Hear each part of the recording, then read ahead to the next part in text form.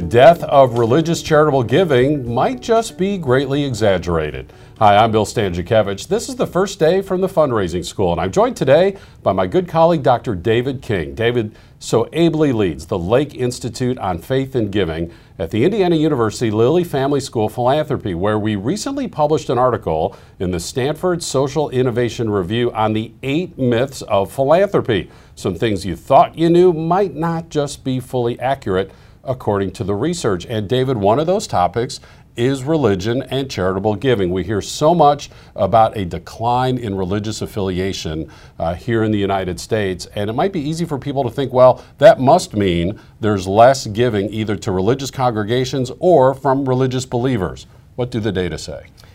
Well, it is true that religious giving, and defined pretty narrowly for much of the philanthropic literature around giving to congregations, denominations, and missionary societies, suffered its first decline since the Great Recession as far as total giving, and has been declining as a share of total charitable giving for the last 20 plus years. So while charitable giving to religious causes, particularly congregations specifically, has continued to grow, except for this past year, we saw a step back. It has become a smaller percentage of the overall charitable giving pie. That might be because we are seeing some declines in religious affiliation and attendance and participation in congregations, houses of worship, and that has oftentimes been one of the best predictors of giving to those organizations, naturally. But that doesn't necessarily mean that's the only way we can define religious giving. And giving, those faith motivations become an important predictor for how people give more broadly.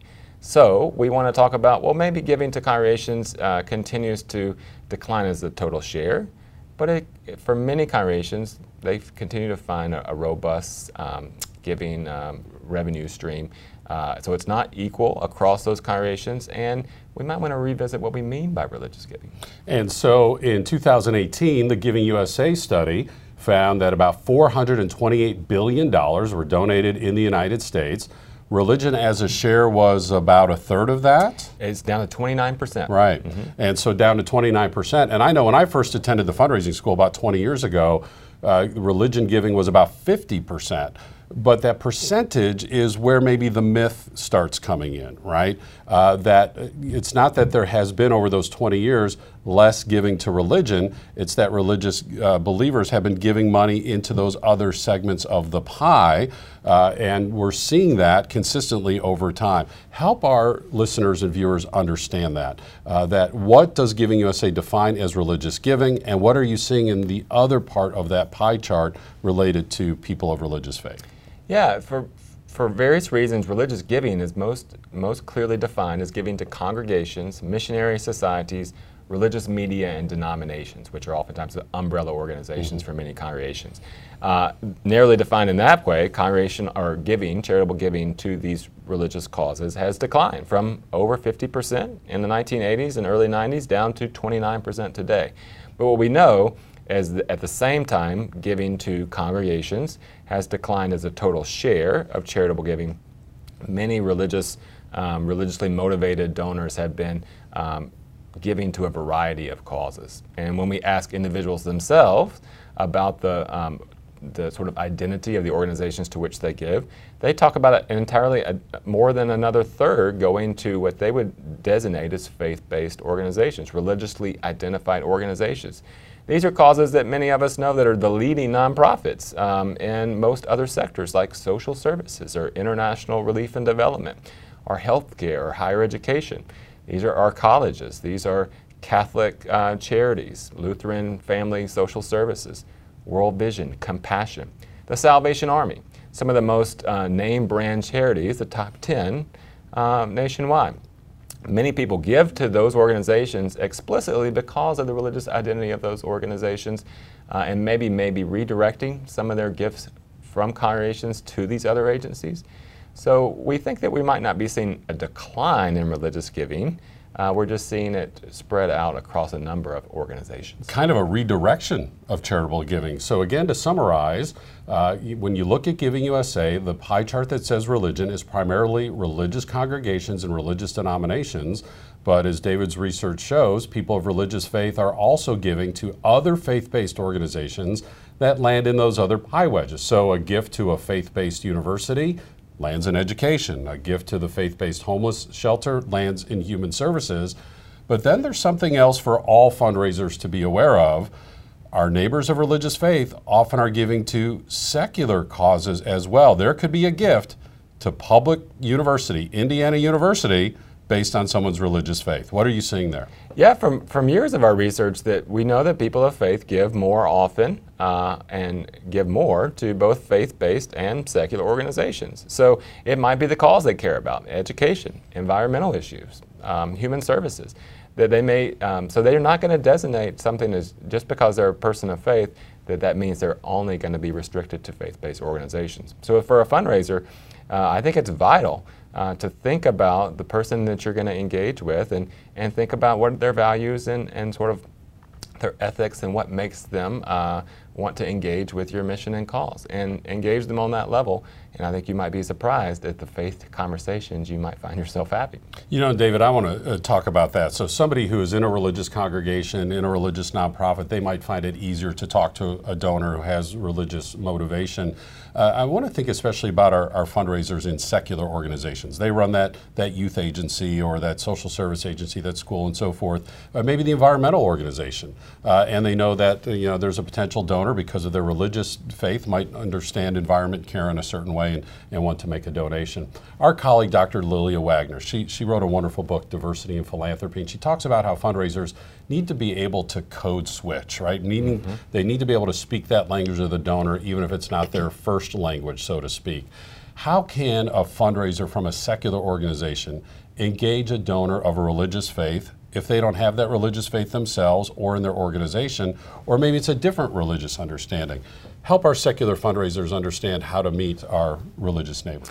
Yeah, I think it's a twofold answer. I think the first thing is just some basic religious literacy, and so we're seeing a decline of religious literacy across the country. That's an important factor we know through studies of how we can engage and deepen our civic and democratic life together. So I think it would be easy for someone who's a fundraiser to do some basic understandings of religious literacy, to know the basic principles of another person's faith. Think about this on a very practical level. If you're thinking about engaging across gender lines or thinking about food practices, where you might have a lunch conversation, what are some of the dietary restrictions? Or what might be the best dress to wear for a meeting? How would you approach someone in their home? These are things that you can learn and educate and be prepared for, and take, I think, a very proactive sort of moving across and working with someone these are easy things to know. I think the second thing actually would be to do some of your own reflection internally. Whether you have a particular faith tradition or not, I think any good fundraiser needs to know why they value the organization they work for, why they should be a giver in their own avenues for where they might want to give and why. If you've done that meaning work yourself, no matter what faith tradition or no faith tradition you come from, I think it leads you to open-ended questions that you can put out there with a potential donor and partner, and let them start the conversation. Open-ended questions, let them take the initiative and speak out of their own tradition. You don't have to be an expert in it. Don't be scared just because you don't know the ins and outs of every faith tradition. Do a little homework. Ask the right questions, and be prepared to listen. And be prepared to listen. Active listening is so important with fundraising. And David, as we acknowledge, many people are generous for many different reasons. Some are religious, some are not. But when we look at the Giving USA study, as much as 86% of charitable giving comes from individuals. When you look at bequests, when you look at even some of the giving in the foundation segment of giving can be attributed to individuals. How much of that do we ascribe to givers who do so because of religious motivation? The percentage is relatively high, correct?